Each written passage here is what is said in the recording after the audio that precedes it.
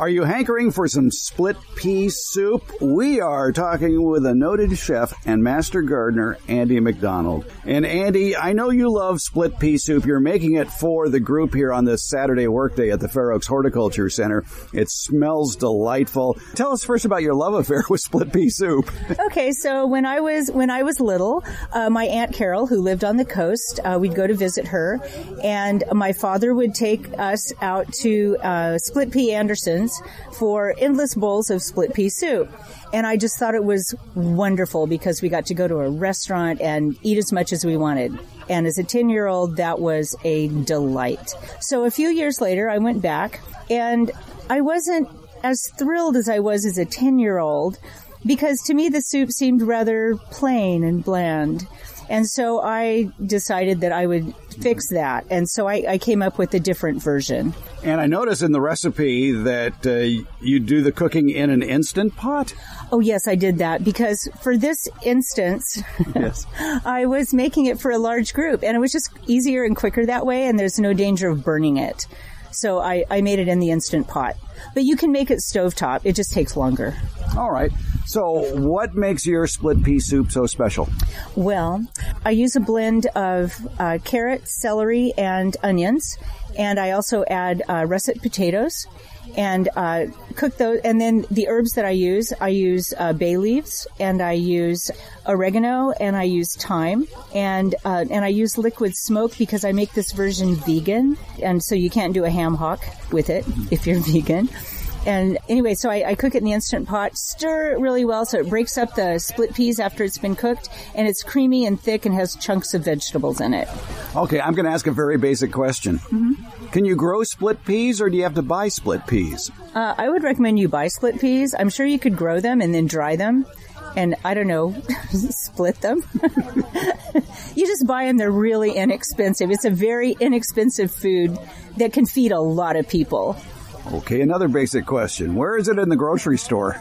Oh, it's with the beans. Okay, so it's a canned product. No, it's dry. Oh, it's a dried product. You have to use dry. Okay. Yeah, dry split peas. They're like dried beans. They're actually, I think they're similar to lentils. Mm. What is in liquid smoke? Liquid smoke is all it is. I use Wright's, which is one that's one of the purest of them. They take, they burn different woods, like there's apple, there's hickory, and they capture the vapors and then filter them, and that's what liquid smoke is. That's very interesting. It is weird, but it's, a little bit goes a long way. And so you don't go crazy with it. It imparts the aroma of pork? Yeah, well, because hams are smoked. Mm-hmm. This is that flavor that makes them it gives the smokiness to it. Wow. It's a great product if you're a vegan.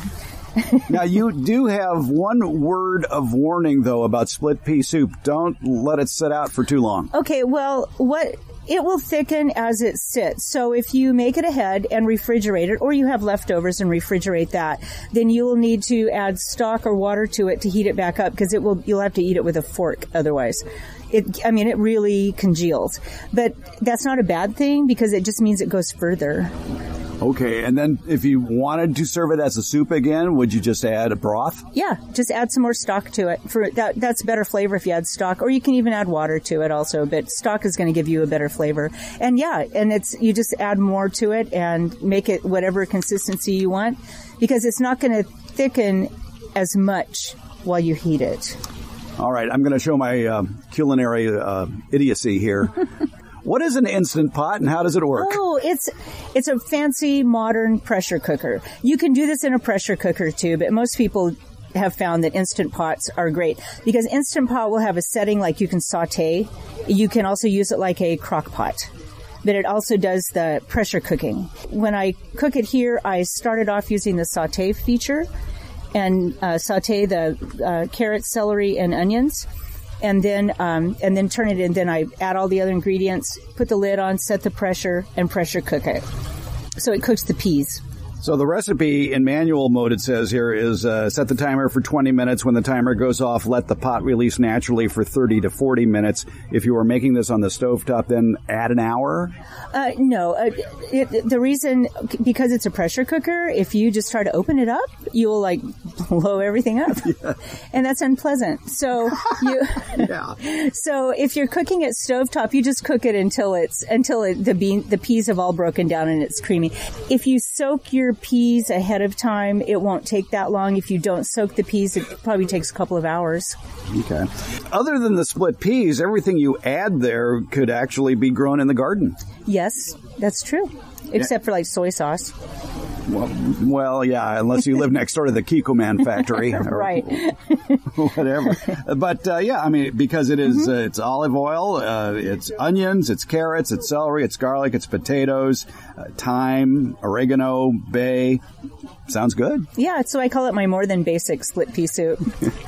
Andie McDonald, chef instructor, Sacramento County Master Gardener, feeding the crew here at the Fair Oaks Horticulture Center on a workday Saturday with her more than basic split pea soup. Andie, it smells delicious. Thank you. Enjoy it later.